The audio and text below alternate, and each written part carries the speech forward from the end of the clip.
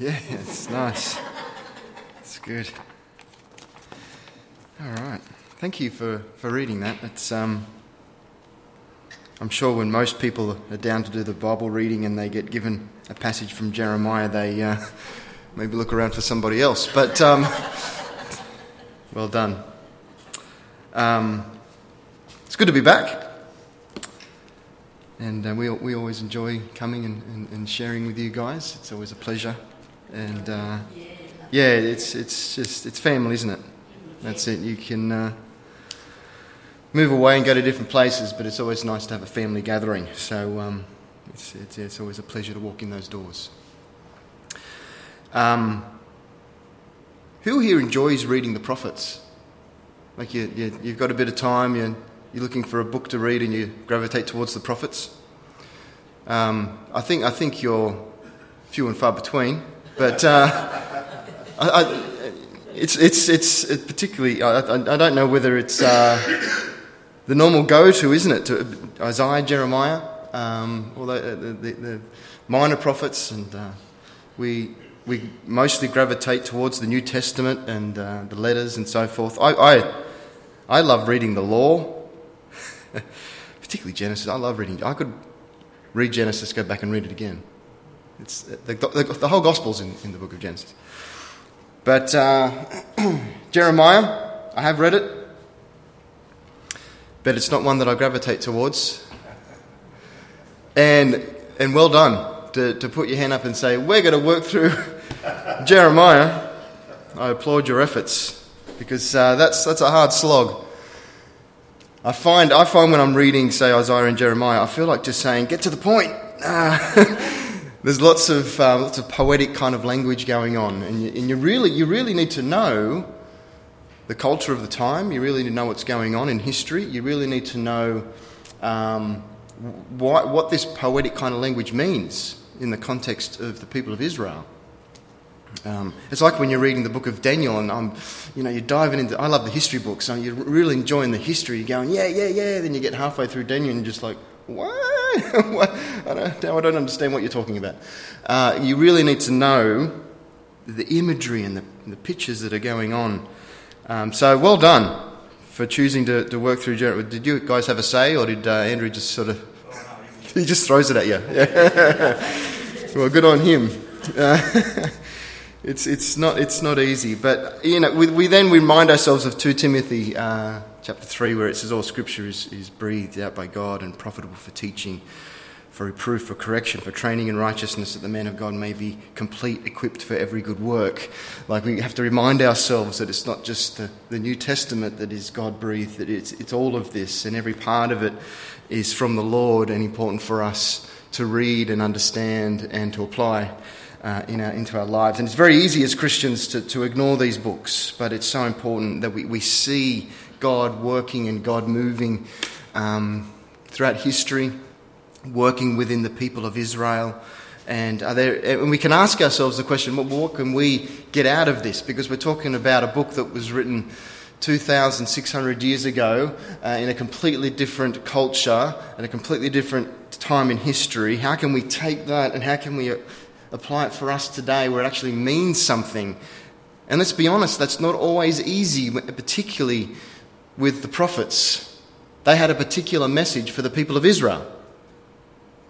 And we've got to be careful when we're reading the prophets, because it is a specific message for the people of Israel. But we can still see what God was doing, and especially when you see Jesus throughout the prophets. Isaiah 53 being the famous suffering servant passage. For Jeremiah, Jesus everywhere. But there are some important lessons that we can pull out of this passage. And what I want you to keep in mind is that, firstly, that we have a message that the world needs to hear. And secondly, that even though they may not listen, we must keep preaching this message.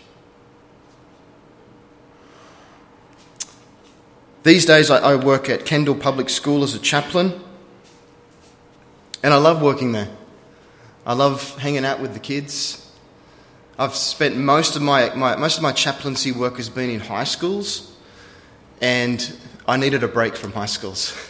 And it's such a pleasure and a joy to be around kids that some of these kids, when I'm asked to spend some time with them and you know what's happening at home, yet they're still kids. They can still run around and have fun and laugh, and it's just so much fun to be around kindy kids. I often will go into the kindy room and just have fun. One of my joys is destroying Stage 3 students, that's 5, 6 in handball. It's a pleasure to teach them a few lessons on the handball court, yeah. Or playing touch footy with them. The other day playing touch footy, I made a break, I was off. I'm home and hosed. But it was one of those moments where I realised that I'm no longer faster than a 12-year-old. Yeah, they caught up to me. Anyway, these days I often say to them, 20 years ago, I'm in the corner, that's a try. But anyway. But I also enjoy hanging out with the staff. There's some beautiful staff there, and I've worked in plenty of schools, 2 of them Christian schools. But and I think there's maybe 3 of us, 3 Christians at Kendall. But I love the staff there. I love them. I enjoy their company. We laugh a lot, you know. And there's one particular staff member that I get on with really well. And the main reason why we get on well is that we don't talk about much other than sport. We talk a lot of sport, and in the winter we talk a lot of rugby league, and in the summer we talk a lot about cricket. And we very rarely go outside of those boundaries. That's what we talk about. But the other day was the start of this term, the Monday before the students came back, so it was a staff day. And this staff member and I were sitting outside in this beautiful sunny day outside on the picnic tables and having morning tea together, and we just start talking about football. And then the conversation started to steer towards just talking about the school. And then it turned into a conversation about talking about public schools versus private schools. He's a big supporter of the public system. And I was able to say to him that I've worked in 2 private schools, but they were Christian schools. Well, I'm not talking about elite private schools, I'm talking about Christian schools where their focus is teaching children the ways of the Lord, which then led into a conversation about religion, which then turned into me telling him the gospel. And after explaining the gospel to him and basically saying to him, there is something unique about Christianity and it's all about Jesus. It's about what Jesus did, and that we cannot be saved by obeying laws. To get right with God, we need to put our trust in Jesus and that he has done the work for us. And then saying to him what's unique about Christianity is that not that I believe that Jesus was God, he said that he was God. So I said to this staff member, you may need to make a decision about who Jesus is. His response was, I can't do that. And the conversation stopped. We have a message to take to the world, but that doesn't mean that they're always going to listen. Now, just to remind ourselves of who is this man Jeremiah. He was a prophet, but something unique about Jeremiah is that he was also a priest. He was from the priestly line. That was quite unique for a prophet. And he was a prophet and a priest to the people of Judah. If you know your history, the people of Israel, they'd split into 2 kingdoms.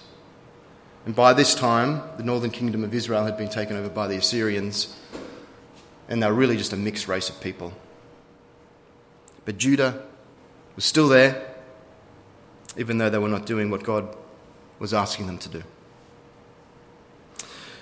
Jeremiah never married. He never had kids. And that was actually, God told him to do that. Because God said to Jeremiah that judgment is coming. And if you have children, they will suffer. So don't. But also it was a message to the people of Israel. His life was constantly threatened.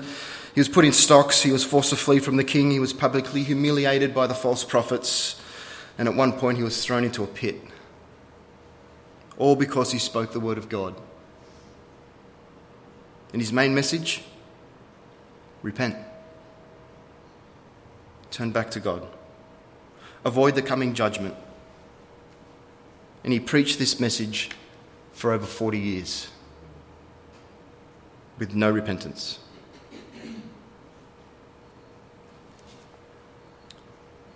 Because of this, he's known as the weeping prophet.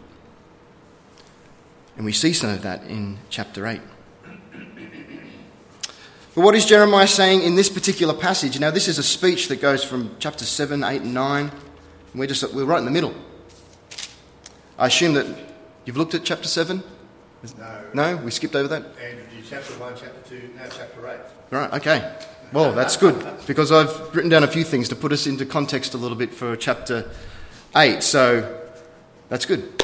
So chapter 7, if you want to, you can flip back to chapter 7. I'm just going to pull out a few verses so we know what he's saying before we get to our passage here. And if we look at verse 3, we get a real good summary of the overall message in which Jeremiah is bringing to the people of Israel when he says, "Thus says the Lord of hosts, the God of Israel, amend your ways and your deeds, and I will let you dwell in this place." Basically, he starts by saying, repent. Repent and turn back to God. Then in verse 9 and 10, we get some details of the kind of things the people of Judah have been up to. And their confidence. He says, "Will you steal, murder, commit adultery, swear falsely, make offerings to Baal," that is a false god of the time, "and go after other gods that you have not known? And then come and stand before me in my house, which is called by my name, and say, 'We are delivered.' Or some translations, 'We are rescued, we are saved.'" Okay, so they were really confident in themselves simply because they're the people of Israel. Yet Jeremiah throws at them the kind of things that they're doing, which is obviously contradicts the law of God. Yet God makes it very clear to Jeremiah in verse 27, "You shall speak all these words to them, but they will not listen to you." Oh, well, that's like, yay! Like, so I'm going to preach this for 40 years, and he knows they're not going to listen. Devastating. That's one of those things that I sometimes, like, when I read that, I think to myself, okay, I'm going into Kendall, and you can put yourself in your own context where you're going. And there's opportunities to preach the word of God, to preach the gospel to people, to tell them about Jesus. But what if you knew they weren't going to repent? Would you still do it? Jeremiah did. He was just faithful. So let's have a look at chapter 8. And as we read through this, I want you to think to yourself, what relates to us? What relates to the world today? What relates to the church today? Because I think you'll be surprised how much does. So I'm going to sort of paraphrase it a little bit. I'm just going to quickly move through this. I'm starting at verse 4. Verses 4 and 5, what we have here is that God is saying, people normally they fall down, they get back up. They turn back. But the people of Judah refuse to do so. And in verse 6 and 7, basically saying it's because they don't care. In verse 6 it says, "No man relents of his evil, saying, 'What have I done?'" They don't care about the fact that they are breaking God's law. He says, birds know how to migrate. They know what they're doing. But Judah, they don't respond to God's instructions. Verse 8 and 9, they think they are wise, but they're basing this wisdom upon false teachers and false prophets. They reject the word of God.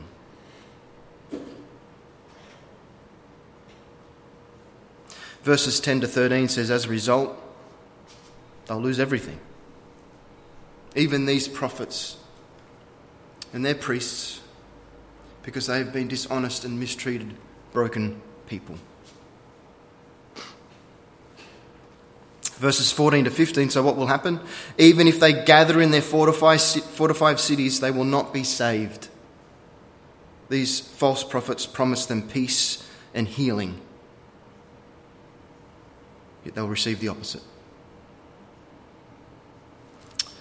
Verses 16 and 17, the enemy, the Babylonians, are ready to invade. I love that idea of the horses. The horses can be heard on the border of Dan, ready to invade. And they'll be like a plague of poisonous snakes that the people of Judah cannot escape from. And then in verse 18 through to 22, we have Jeremiah then expressing his pain and his heartache as he shares this with the people of Israel. He says, my joy has gone, grief is upon me, my heart is sick within me. He is a broken man when he brings this message to the people of Judah and they refuse to listen. A simple message to repent, and he faithfully preaches it,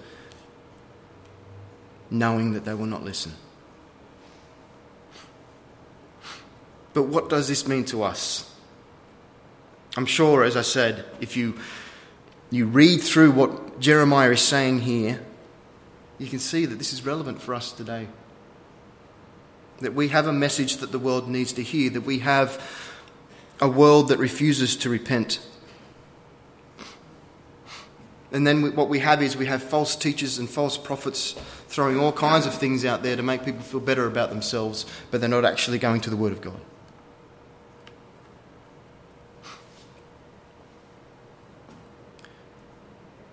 But even if they don't listen, we must just keep preaching this message. Now, I want to say that I'm not here today to guilt you into evangelism.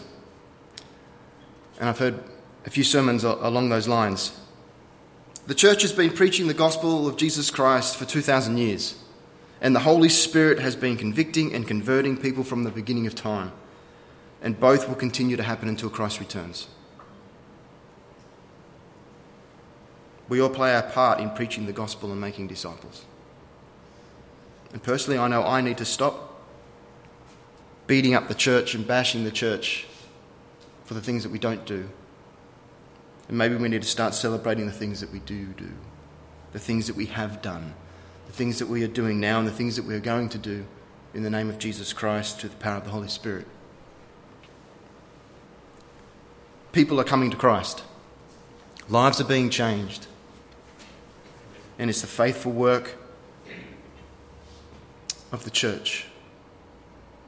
I want you to think for a second where this world would be without the church. Where this nation would be without the church.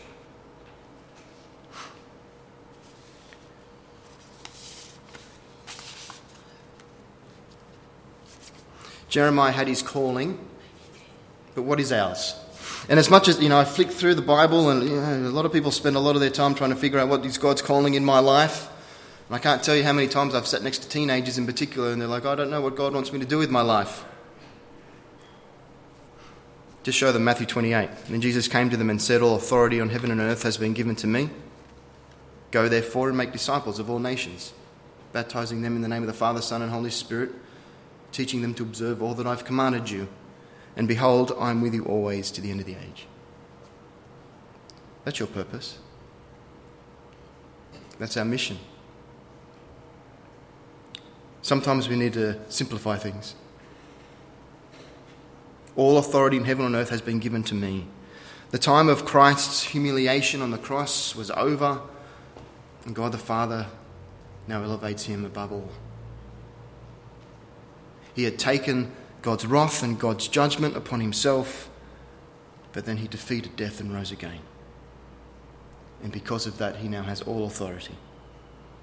And it's because he has that authority that we can then go, just like Jeremiah did. And Philippians 2, 9 through 11 confirms this. Therefore God has exalted him high and bestowed him the name that is above every name, so that at the name of Jesus Christ every knee shall bow in heaven and on earth and under the earth, and every tongue confess that Jesus Christ is Lord, to the glory of God the Father. One day, all heavenly beings, all earthly beings, humans, will confess that Jesus Christ is Lord, willingly or unwillingly. Go therefore and make disciples of all nations, baptizing them in the name of the Father, Son and Holy Spirit, teaching them to observe all that I've commanded you. Because Christ has this authority, we can then therefore go. And the understanding of the Greek word that is translated go has this idea of as you go. As you go about your life, make disciples. We are to go to all people from all nations. Jesus said in Acts 1 verse 18, go to Jerusalem, to Samaria, or Judea, Samaria, then the ends of the earth. Does this mean that we all go to the ends of the earth? No. But we support those who do. Our mission includes the unconverted and the converted. We collectively, together as a body, preach the gospel and baptize new believers. And we're also called collectively to teach each other the gospel and the teachings of Jesus. Now, some are gifted evangelists, and I'm sure some of you know of some gifted evangelists. I'm reminded of Bob Knott that would just sit at a bus stop and tell people the gospel. I'm sure some of you can think of gifted teachers that you know. And we support them in the work that they do. Missionaries, pastors.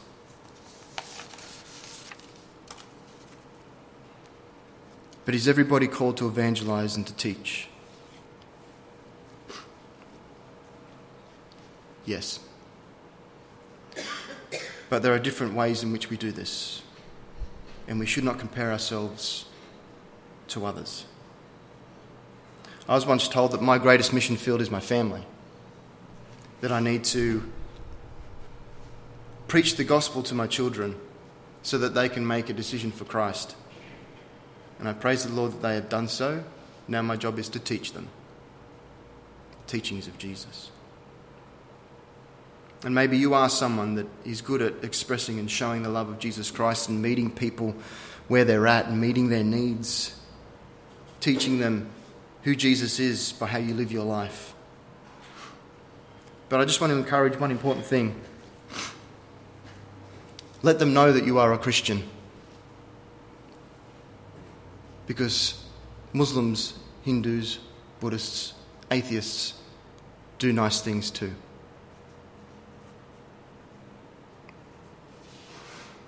But we do them in the name of Jesus Christ.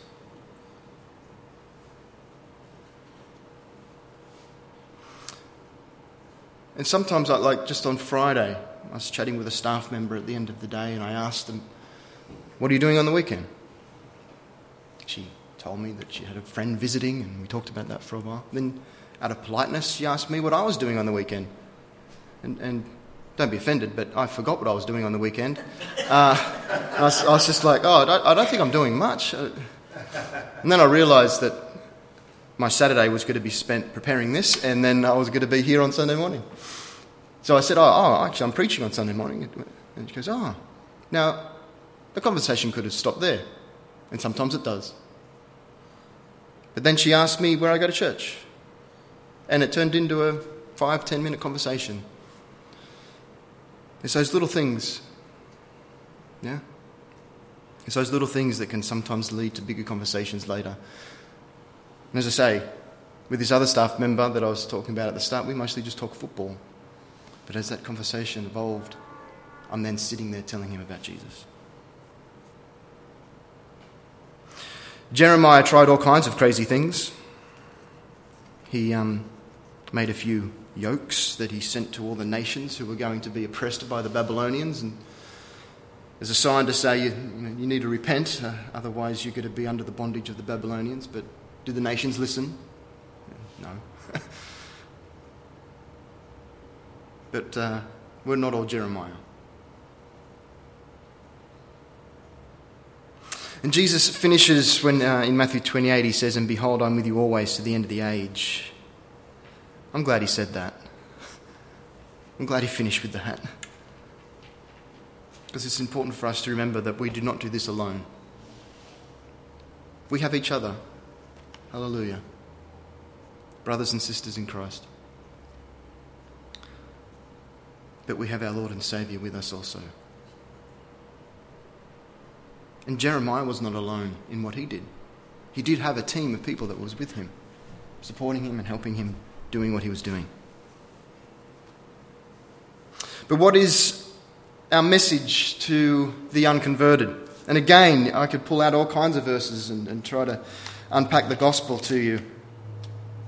But there's a reason why we mostly gravitate towards 1 Corinthians 15, when Paul says, "Now I would remind you, brothers, of the gospel I preached to you, which you received, in which you stand, and by which you have been saved, if you hold fast to the word I preached to you, unless you believed in vain.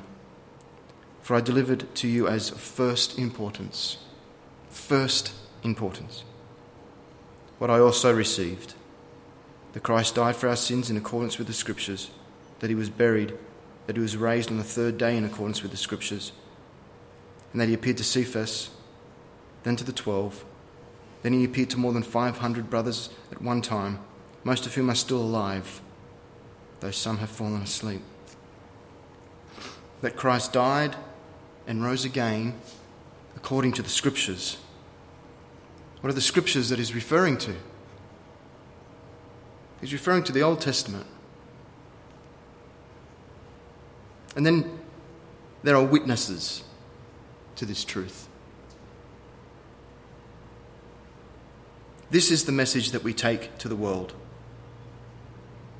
We must make sure that we keep the gospel of first importance. When people come to faith and are baptized, we can then dive into the Scriptures and try and unpack end times and the millennium and predestination. But the world need to hear the gospel of Jesus Christ. And the more I hang out with the staff at Kendall Public School, the more I appreciate them, the more I enjoy them, the more I love them. But there's also a tinge of sadness.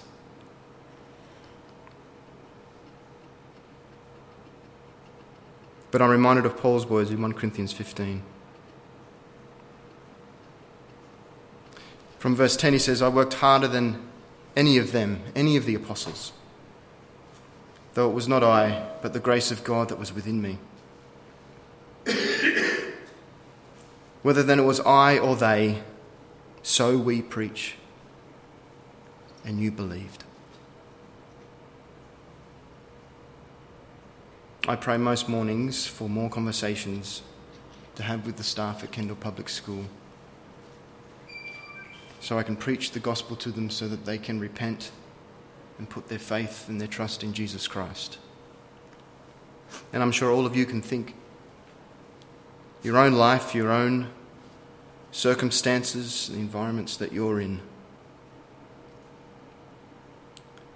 People that you can pray for. People that you can talk to. Jeremiah had a message for the people of Judah. Repent, turn back to God, or be destroyed. We have a message for the world. Repent and turn back to God, or face God's judgment alone. The people of Judah didn't listen, and the people of the world may not listen. However, we keep praying, we keep preaching, and we keep trusting that the Holy Spirit will convict and convert, making new disciples for us to then teach. Let me pray. Father, I thank you for this morning. Thank you that your mercy and your grace is new every morning.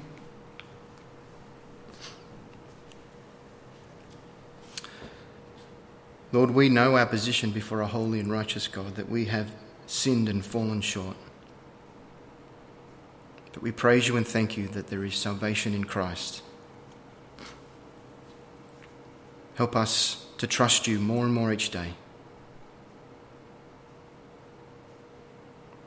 And I ask, Lord God, in Jesus' name, that you will give us boldness, collectively and individually, Lord, to proclaim the gospel.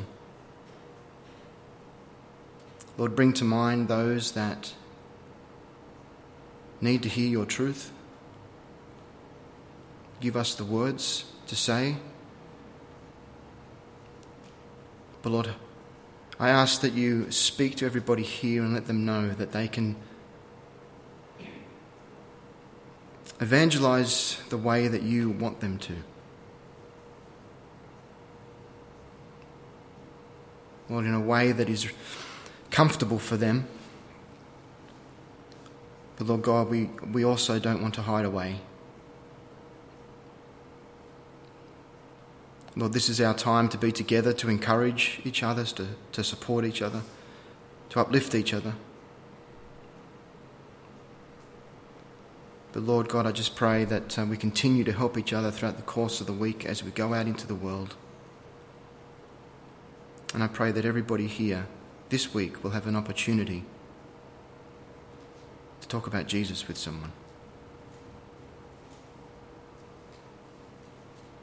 We thank you for Jeremiah and his faithfulness, and we ask, Lord, that we will be just as faithful. In Jesus' name. Amen.